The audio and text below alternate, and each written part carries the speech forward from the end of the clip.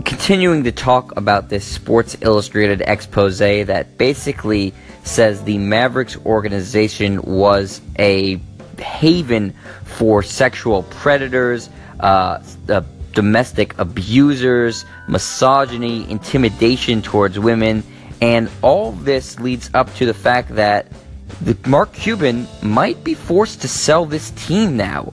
He's a popular owner and has brought a lot of success for the Mavericks franchise, but it's important to note in this era of the Me Too movement and heightened scrutiny on anyone involved in the mistreatment of women, especially at the workplace, the NBA may decide it's better for everyone to have Cuban walk away. Commissioner Adam Silver has forced an owner out before, with former Clippers owner Donald Sterling being made to sell his team after being caught on tape making extremely racist remarks. Sterling was much more reviled in NBA circles than Cuban is, but the point stands that this is not only a terrible situation for him, but for the NBA. We'll have to see what more comes of this and what the now independent investigation turns up, but this story is not going to go away, and it could very well end in some major changes going forward for Cuban and the Mavericks.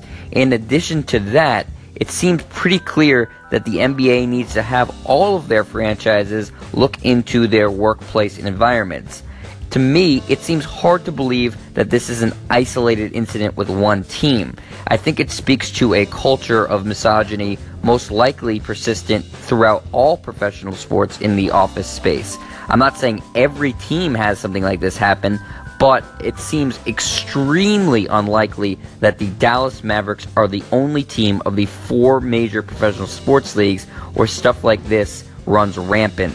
So look for the NBA to do some serious digging into the rest of their franchises and how things like this happen in the office space, and if they have a larger problem on their hands. My guess is they probably do, as well as the other 3 major sports teams. And I think this can all be something that was pretty expected. Again, talking about this Me Too movement and the reckoning for these men who take advantage of women and are sexual predators, and not just in the workplace but in their lives. And it had to be assumed that this was coming for sports. We've seen it in Hollywood. That's where most of these men are being exposed.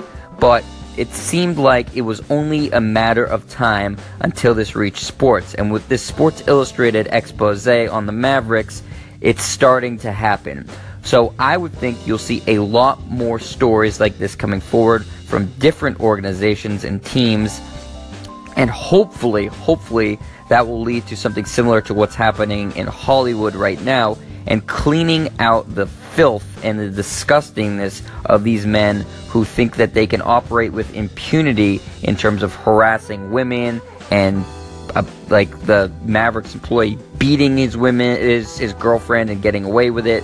It's something that needs to come to an end, and voices, strong women's voices like those detailed in this Sports Illustrated article, and good journalism is what's going to expose them, and that will be the thing that sparks a change.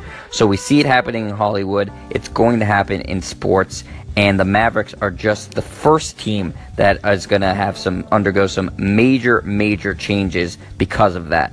I'm Jet Stryer, and this is your home for the best quick-hitting sports news, only on Anchor.